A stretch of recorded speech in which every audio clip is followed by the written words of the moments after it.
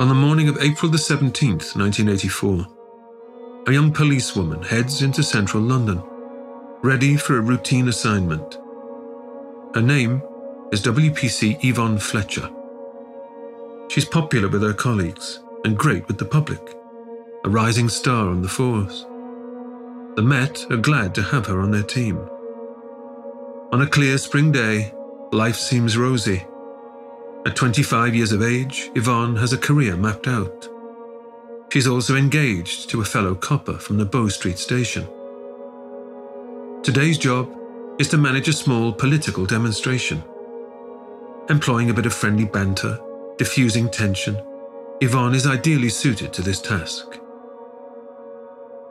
St. James's Square, a leafy Georgian enclosure just off Pall Mall, is an unlikely setting for a political demo. In the sunshine, the 75 or so protesters are corralled behind barriers. While boisterous, they're not unruly, and their presence comes with police authorization.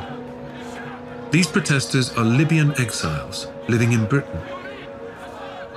To Yvonne Fletcher, it's not much different to any other rally. They wave placards, shout slogans. The only thing noticeable is that they have their faces covered with scarves. They don't want to be identified. The object of their anger in this unlikely, picturesque setting is the townhouse on the northeast corner, the Libyan Embassy, or as it's now styled, the People's Bureau of the Socialist People's Libyan Arab Jamahiriya.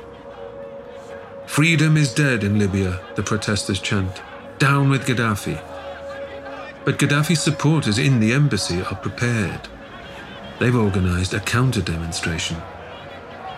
Angry young men, quite happy to have their faces seen, begin massing outside the front door, wild-eyed, furious. They scream back abuse. In the no-man's land of the road, Yvonne Fletcher urges calm. She calls for both parties to stay on the pavement. But with her back to the building, she can't see that on the embassy's first floor, the sash windows are being eased up, and submachine guns are being readied. This is part 5 of the Gaddafi story, and this is Real Dictators.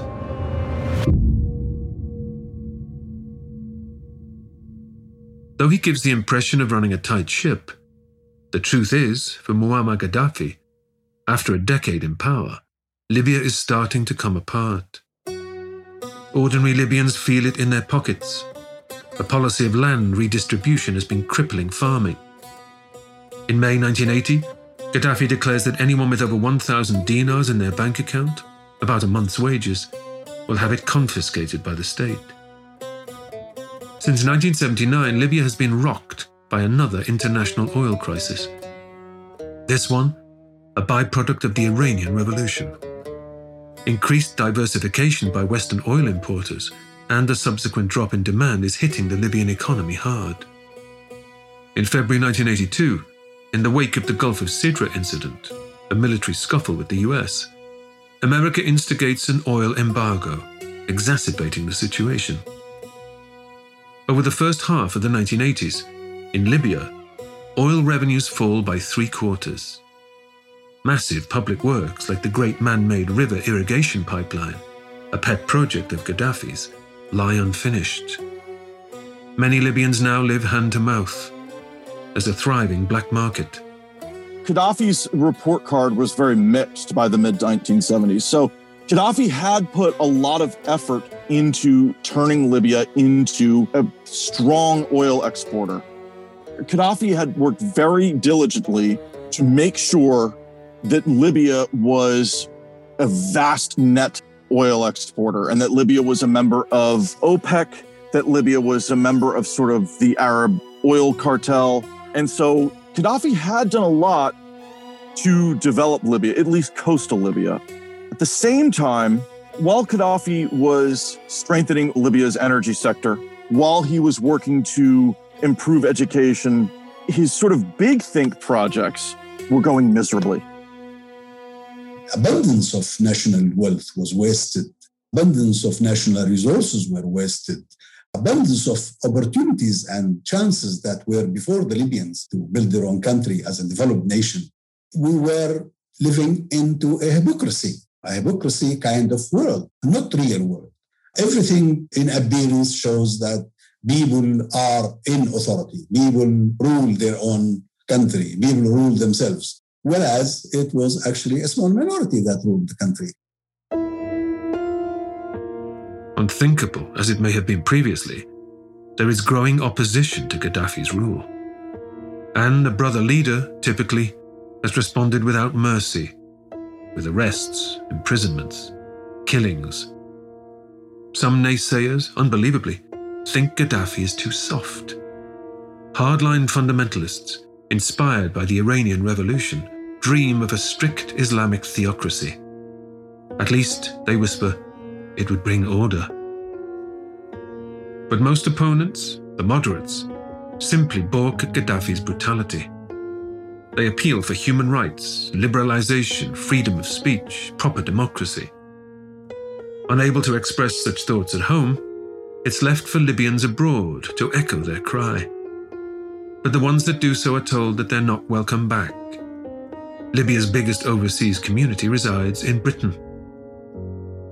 I came to England in late 65, and got into the education system here to go to university, study engineering, aeronautical engineering. Completed my university in 1974.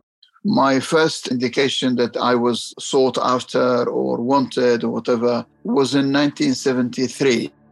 In 1973, Gaddafi announced what's called the Cultural Revolution. That Cultural Revolution was a sweeping instrument to get rid of all the opponents or absorb them into the system. These people included Islamists, communists, liberals, nationalists, all shades of opinion and political affiliation.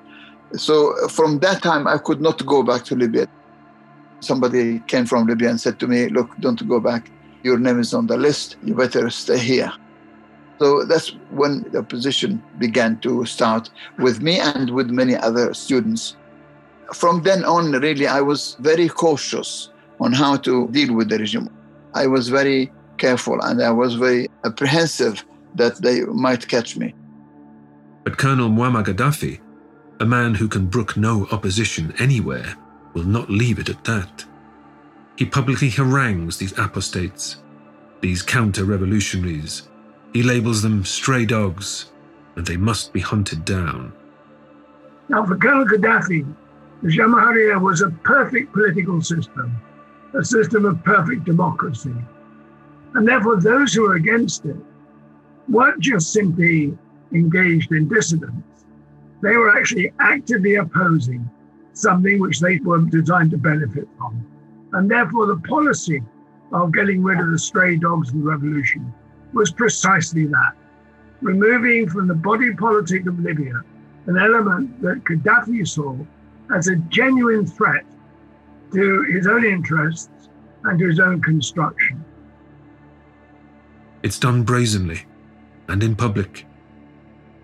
On the 11th of April 1980, Mohammed Ramadan, a journalist with the BBC Arab service, is murdered at the Regent's Park Mosque in the heart of London, shot in the back while leaving with his wife and 4-year-old daughter. He'd been using the Arab media to publish open letters to Gaddafi. That same month, a Libyan lawyer, Mahmoud Abu Nafa, another opponent of the regime, is gunned down at the offices of his legal firm in Knightsbridge. The mastermind is a man named Musa Kusa, officially the secretary of the London embassy, but with nothing ambassadorial about him. He is Gaddafi's hatchet man. Kusa brags about the assassinations in an interview with the Times newspaper. Expelled from the UK, he later becomes Gaddafi's head of intelligence. Hit squads are also active in Italy. In May 1980, in a Rome hotel room, a wealthy Libyan timber merchant is murdered in his bed. Soon after comes the death of a Libyan restaurant owner in the city. There are further deaths in Athens, in Bonn. In every case, when arrested, the killer or killers express their satisfaction at having eliminated an enemy of the people. Ashur Shamis, who arrived in the UK to study, is one of many who suddenly finds himself in enforced exile. He's the focus of the documentary, The Colonel's Stray Dogs. Gaddafi considered everybody who's against the revolution is a stray dog. In speeches and in rallies, he openly said that these people must be killed and these people must be gotten rid of. And, from then on, late 79, things began to take a different direction all over the world. No shame by the killers themselves, and there's no shame from the regime. The regime, made it quite open, quite well known that they are behind these people. I was told on the same day that Mohammed Mustafa Ramadan has been killed. Your name also mentioned. The security people in this country, the special branch, contacted me and said your name was on a list of people to be killed, and second only to Mohammed Mustafa Ramadan. And so that has changed my whole lifestyle and life activity. I had to leave my job. I had to sort of go underground.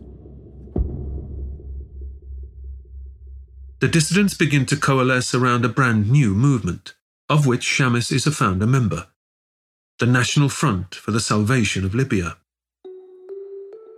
Its leader is a man named Mohammad Youssef Magarief, Gaddafi's former ambassador to India. The thing is that the people who came to the front were a mixture of intellectuals, students, businessmen, ordinary people, So it was open to a large section of the Libyan population. We had a media set up here. We had a radio station from Sudan, which was also very effective and very good. And it was at that time that other Libyans also began to organize and set up small groups, to fight the regime. And the rest, as I say, is history. But it was 11th of April, 1980. It was the triggering date. Every April, every year, we would organize something, like a demonstration. It is in April 1984, 4 years after Mohammed Ramadan's death, that the NFSL chooses to mark the anniversary with a demonstration in St. James's Square, London. At 10:18 a.m., as WPC Fletcher polices the demo, a series of shots rings out. 11 of them, fired from one or more automatic weapons. Protesters duck, heads swivel back and forth. And there on the tarmac, writhing in agony, is Yvonne Fletcher. She's been hit in the back. Her police colleagues rush to her, but they are still in the line of fire. They carry her to nearby Charles II Street, along with a number of protesters who've also been felled, the bullets apparently sprayed at random. St. James's Square is now a war zone. I tell you, quite frankly, we never expected the use of arms from inside the embassy. I mean, who's crazy to use the embassy as a shooting place? Even when the shots were coming out, we thought it was just fireworks, to frighten us. But no, I mean, it was surprising to all of us. It was shocking to all of us that real live bullets were fired from inside the embassy. I mean, it's crazy. Gaddafi stops at nothing. His people are so trained and so prepared to go all the way, to do whatever they like. They were prepared to die for Gaddafi. They were prepared to go to prison for Gaddafi. Ambulances arrive, and the casualties are blue lighted to Westminster Hospital. But an hour and a half later, WPC Yvonne Fletcher is pronounced dead. She is the sole fatality, a tragic and unlikely addition to a long roll of Gaddafi's victims. The TV footage, matched with the evidence of eyewitnesses, suggests that 2 gunmen fired from those first-floor embassy windows. They're probably still inside. Armed officers surround the embassy, itching to storm it. News that the SAS are on their way raises the possibility. Under the terms of the Vienna Convention, the Libyan embassy is sovereign Libyan territory. It can only be entered with permission, which is refused. Embassy staff protest their innocence to negotiators. Back home in Libya, not one to miss a trick, Colonel Gaddafi goes on TV and, in English, blames the British authorities for the shooting. He proclaims disbelief at how a responsible state like the UK can commit such a crime. In Tripoli, a threatening mob surrounds the British embassy. Gaddafi says he can't guarantee its protection.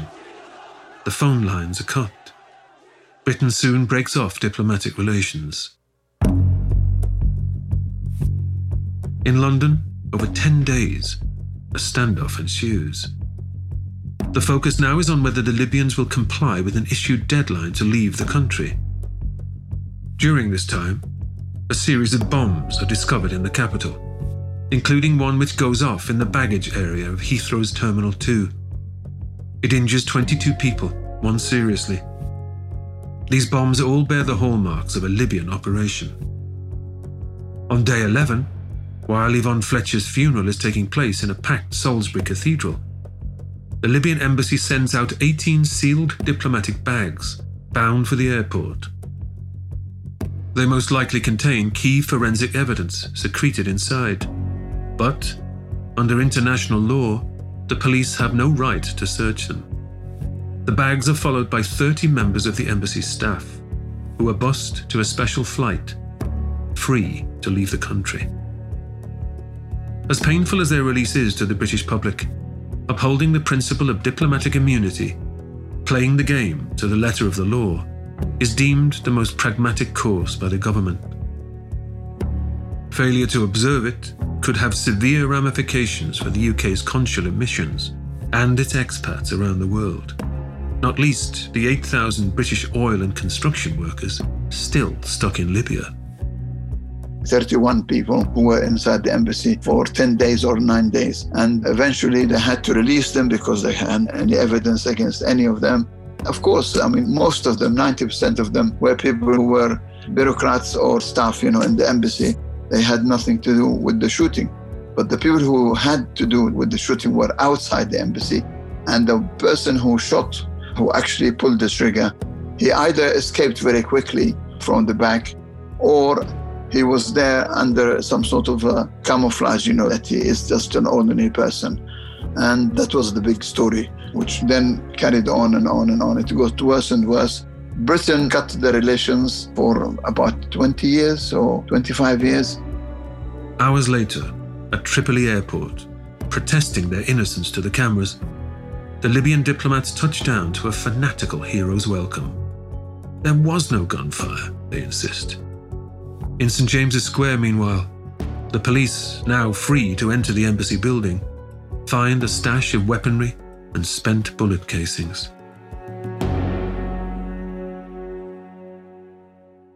The newly constituted National Front for the Salvation of Libya certainly does not lack for backers. Gaddafi has been making trouble for the regimes in Morocco, Algeria, Tunisia, Egypt, Iraq. We made contact with these governments, and some of them were very open. They were very ready to help us, to support us. And yes, many of them give us passports, give us places to organize our activities, helped us set up a radio station, and more than that, which is very, very important, helped us train people militarily. So all this, of course, encouraged us, gave us hope. The NFSL embarks on an armed struggle of its own, its intention to galvanize dissident Libyans within the country.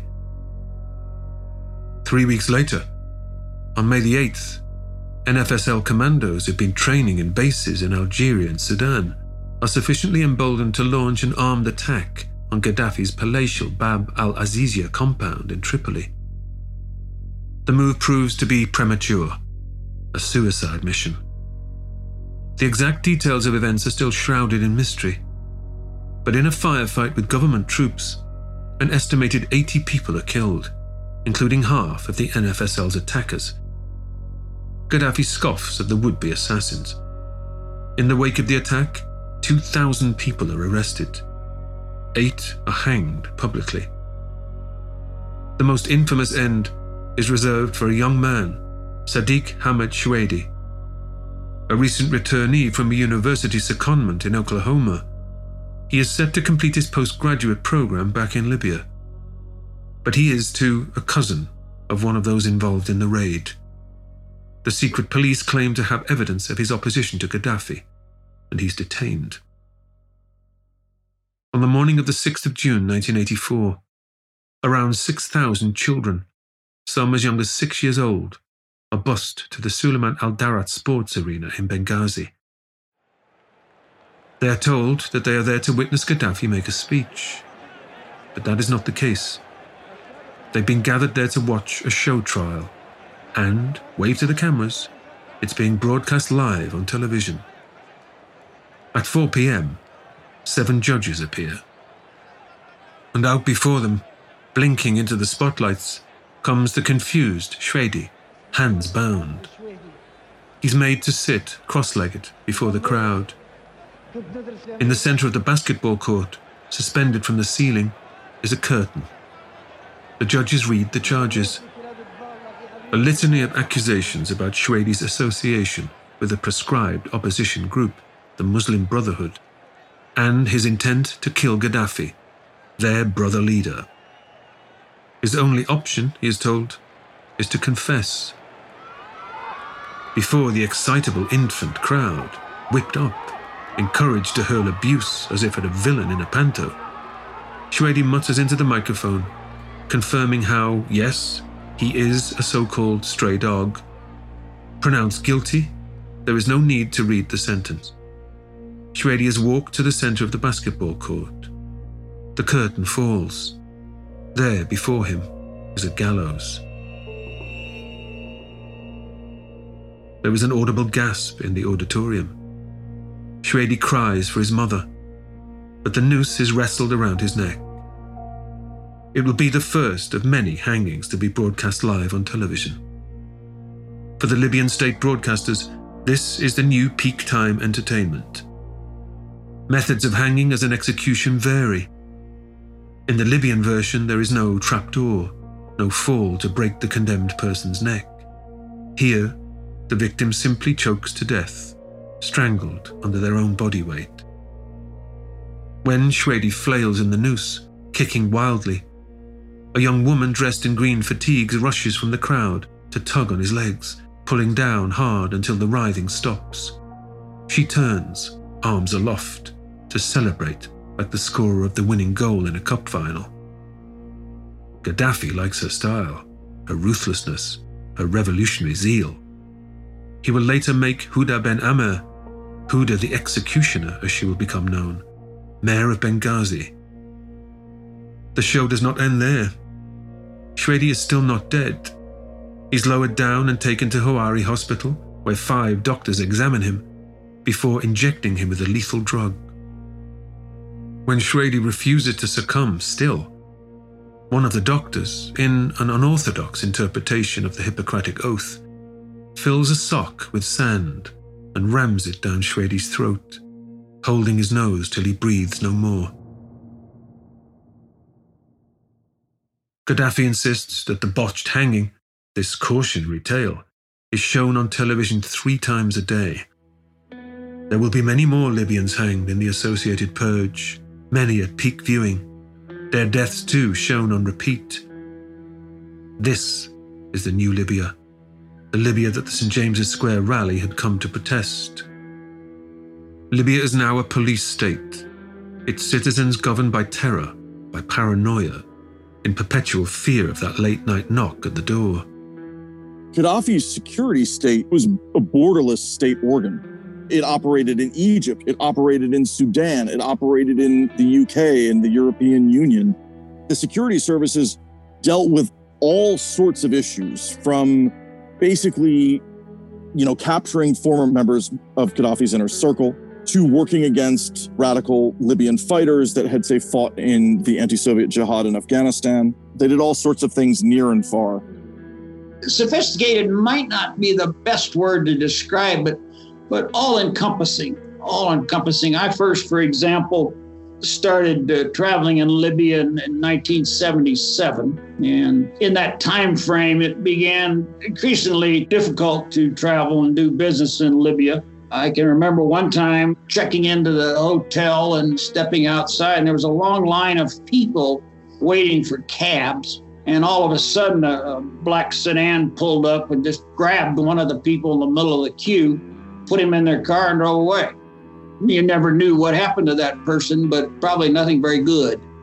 Another example, I remember one night, in the middle of the night, I got a phone call in my hotel room, and it was a seemingly German, East German kind of voice. They said, "But you will come down to the front desk now." So I went down to the front desk, and there was one guy behind the desk. I said, "Oh, what do you want?" He just, very rude kind of way. Said, "Oh, I didn't call you." So I went back upstairs, and someone had gone through my room in the 10 minutes I was gone.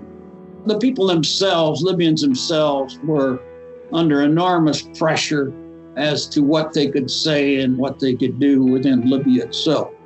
People were frightened. I remember going to these incredible Roman ruins just outside of Tripoli and going there, and you used to get the place to yourself. It was completely deserted because there were so few foreign visitors and tourists. And as you were walking around these ruins, there'll be security services, guys behind you, and you play cat and mouse with them, running after you. And then you start talking to people and you realize people were really frightened, really, really frightened to speak and to be speaking to foreigners. Unable to speak freely or to articulate critical thought, Libyans, especially those in public positions, learned to walk a thin line, expressing opinion in code while maintaining a facade of loyalty to the regime.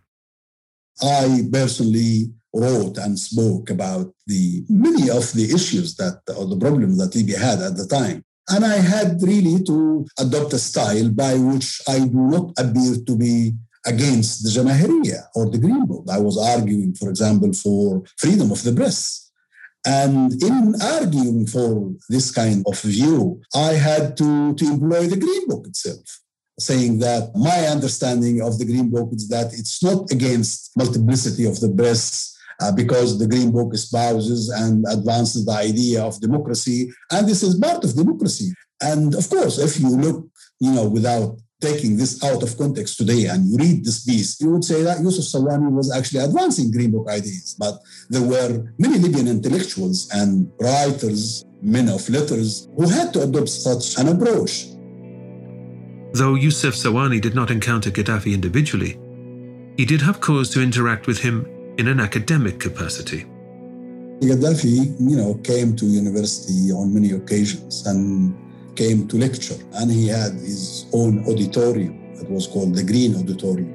He came to lecture, to speak on issues of his own liking every now and then at university. And I was member of the university staff, teaching staff, and we had to attend. I think it was obligatory for every university staff member, faculty member to attend those lectures.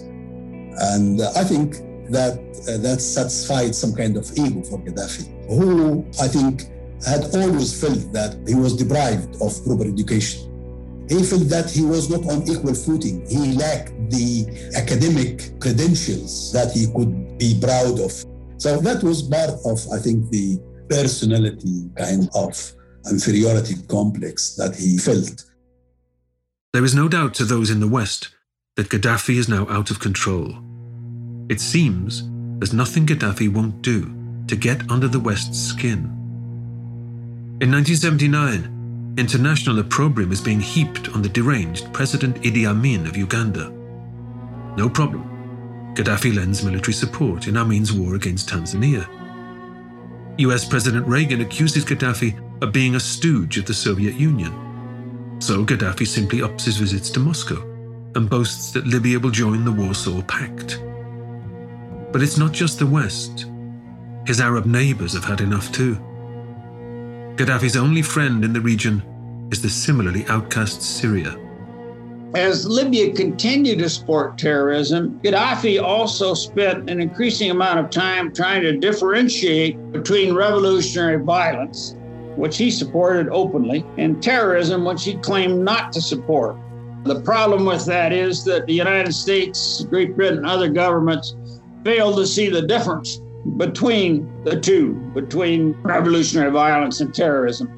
Consequently, the United States in 1979 put Libya on its inaugural list of state sponsors of terrorism. A second military confrontation with the West has long been brewing. In the 1981 Gulf of Sidra incident, US and Libyan planes clashed over the Mediterranean. There remains a sense of unfinished business. Gaddafi does not let up. Further attacks follow. On an Egypt Air passenger flight from Athens to Cairo, on airport terminals in Rome and Vienna. Enough is enough. In March 1986, a US Navy carrier group once more enters the international waters of the Gulf of Sidra, scene of the military confrontation 5 years earlier, which resulted in the shooting down of 2 Libyan fighter jets. Where previously there'd been reticence about entering the disputed zone below 32 degrees north, this time 3 US carriers, America, Saratoga, and Coral Sea, have no compunction about doing so. If you'll remember, Gaddafi had claimed these waters for himself. On March the 23rd, quite brazenly, the US Navy dispatches planes below Gaddafi's so-called line of death. The next day at dawn, cruisers and destroyers follow. And there was a famous cartoon in the New York Times at the time showing a massive aircraft carrier, and in front of it a tiny little Libyan patrol boat. And underneath it said, "Come on, make my day." The invitation being that, in fact, the patrol boat should fire on the carrier and it would then be obliterated. Now, that was the kind of challenge that Colonel Gaddafi could not tolerate. The next day, there are swirling dogfights high above the Mediterranean. US planes also destroy Libyan ground radar installations, which had been locking onto them. By the end of the skirmishes, which range over 4 days, the main casualties are not planes, but ships. Missile boats that had been sent out to engage the American task force have been hit by US jets and naval shipboard defenses. An estimated 24 Libyans are dead. An enraged Gaddafi declares that it is now a time of war. On April the 4th, just a few days later, CIA operatives in West Berlin intercept a cryptic telex from the Libyan embassy in East Germany. It reads, "Tripoli will be happy when you see the headlines tomorrow." Hours later, a woman walks into La Belle nightclub. It's a well-known hangout for American servicemen stationed in the city. On a Friday night, the dance floor is packed. The woman leaves a bag under a table. It's packed with plastic explosives and shrapnel. At 1:45 a.m., as the club is in full swing, the 2-kilogram bomb explodes. The scene is one of utter carnage. As the smoke clears, 3 people, including 2 American servicemen, lie dead. Another 229 are wounded, some severely, 50 of them military personnel. Later, CIA agents intercept another message sent to Tripoli.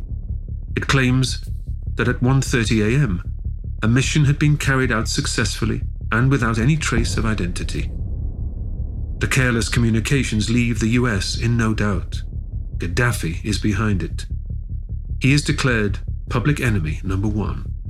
The US government intercepted a communication between the Libyan government and authorities in East Germany, which did not directly state they were behind the attack, but implied that something had occurred that they wanted to see happen without specifically saying that they were responsible. And the US government, in the words of Secretary of State George Shultz, described it as a smoking gun, which conclusively proved that Libya was behind the La Belle discotheque attack.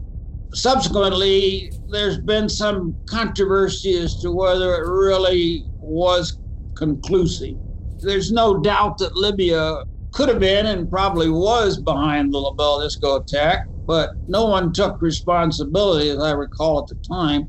And so whether or not it was proved conclusively, I don't believe it was. But in any case, the Libyans bared the brunt of the La Belle discotheque attack. President Reagan takes to the airwaves. He names Gaddafi as the mad dog of the Middle East. Even if his geography is a little off, Libya technically being in North Africa, the branding is copywriter perfection. The soundbite is picked up around the world. And I think that indicates to some degree the feelings of President Reagan and his administration towards Gaddafi. As the 1980s progressed, there was more and more interest in doing something about Libya. Question is, what can you do? One of the reasons they picked on Libya was because they could, because it was a very public administration. It lacked substantial means to retaliate. At least that's what the U.S. government thought. There is an extra element to bring into play here. Since 1978, Libya has been locked in battle with its southerly neighbour, way across the Sahara Desert. The country of Chad is fighting Libya for control of the disputed Awozu Strip. It is what this strip contains that is causing alarm bells to ring. Uranium. By securing this territory, Gaddafi will have a vital ingredient for manufacturing a nuclear weapon. Gaddafi has already announced that Libya is manufacturing mustard gas at a facility near Rabta. Could nukes really be next? At 1746 hours, on the evening of Monday, April the 14th, 1986, 24 American F-111 strike aircraft climb into the sky above Suffolk, England. The red glow from their engines burning into the twilight. At the same time as the planes take off, the US 6th Fleet maneuvers into position, both parties coordinating for a combined night strike at around 2 a.m. local time. In their crosshairs are a series of military and strategic locations vital to Gaddafi's military operations. Despite a tip-off from officials in Malta, with whom Gaddafi has struck up friendly relations, the streetlights remain on in Libya's two main cities. Floodlights illuminate public buildings. Car headlights drift lazily along the roads. As the F-111s roar in at low level, the startled Libyan air defences loose off surface-to-air missiles and anti-aircraft fire. But much of the shooting is wild.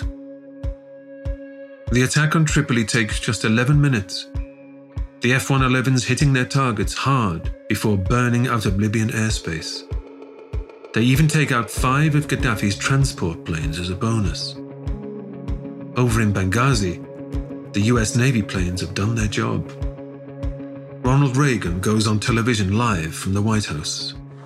My fellow Americans, at 7 o'clock this evening, Eastern Time, air and naval forces of the United States launched a series of strikes against the headquarters, terrorist facilities, and military assets that support Muammar Gaddafi's subversive activities.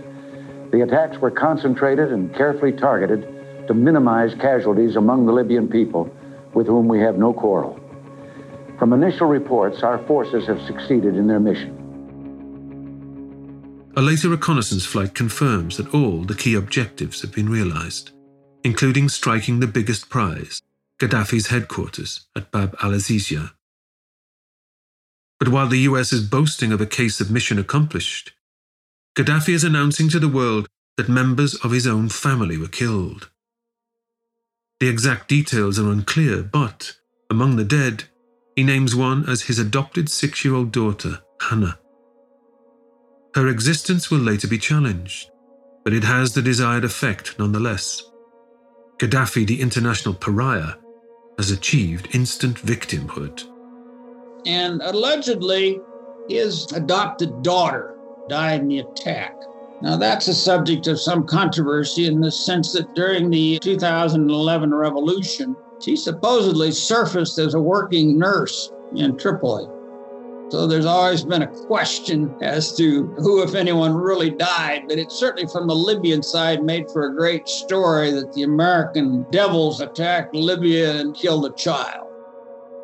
By dawn's early light, there's revealed to be destruction in some residential areas of the capital. As many as 300 civilians are dead. It's unclear as to whether this was from incorrect American targeting or Libyan anti-aircraft ordnance falling back to earth. To a global audience, the scenes of packed hospital wards are extremely disturbing. In Tripoli, angry militiamen chant in the street. Gaddafi stands before the rubble and addresses America, the great Satan, directly, speaking to the television cameras in English. Your government is a terrorist government. Reagan is the biggest terrorist in the world. You are far from civilization. We are a nation of civilization. It will turn out later, even in Washington, that some in the US intelligence community had reservations about the strike, suggesting it could be destructive and counterproductive. The bombing of Libya was designed to destabilize the regime, and in fact, it had the opposite effect. The U.S. government, the Reagan administration, thought that bombing Libya, one effect might be to embolden the Libyan military to conduct a coup and overthrow the Gaddafi regime. And actually, the reverse happened. The bombing showed how weak the Libyan military was and really discredited them in the eyes of the Libyan populace, as opposed to making them a group that might become a rallying point against the revolution. Secondly, the attack invigorated, emboldened the radical minority that constituted the revolutionary committees formed in 1979. They became more aggressive in their efforts to silence voices of opposition, and as a result, within a year, Gaddafi was in a stronger position power-wise than he had been in the past. To make matters worse, the Gaddafi regime responded in a variety of ways that the public, the U.S. public, the public around the world, didn't realize until almost 2 decades later, when a report surfaced indicating that within days of the attack on Libya by the United States, Libyans had assassinated 2 kidnapped Britons and an American who were held in Beirut. They attacked a U.S. embassy employee in Sudan. They directed a missile attack towards a U.S. installation on the Italian island of Lampedusa. And later they worked with Abu Nidal, a known terrorist, to bomb a U.S. service organization in Naples, Italy.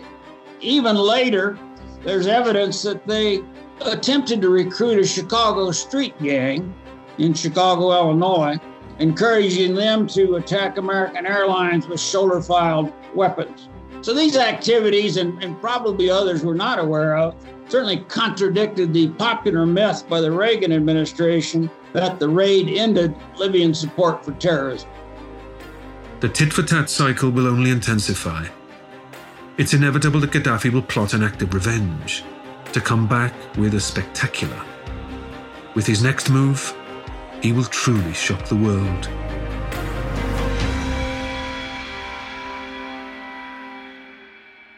In the next episode of Real Dictators, Gaddafi takes his terror to the skies, bringing down a passenger flight over Lockerbie. He extends his terror network in a desperate attempt to maintain his struggle against the West. As world attention focuses on a new regional dictator, Saddam Hussein, Gaddafi becomes a marginalized international outcast. But he won't avoid the headlines for long. That's next time on Real Dictators.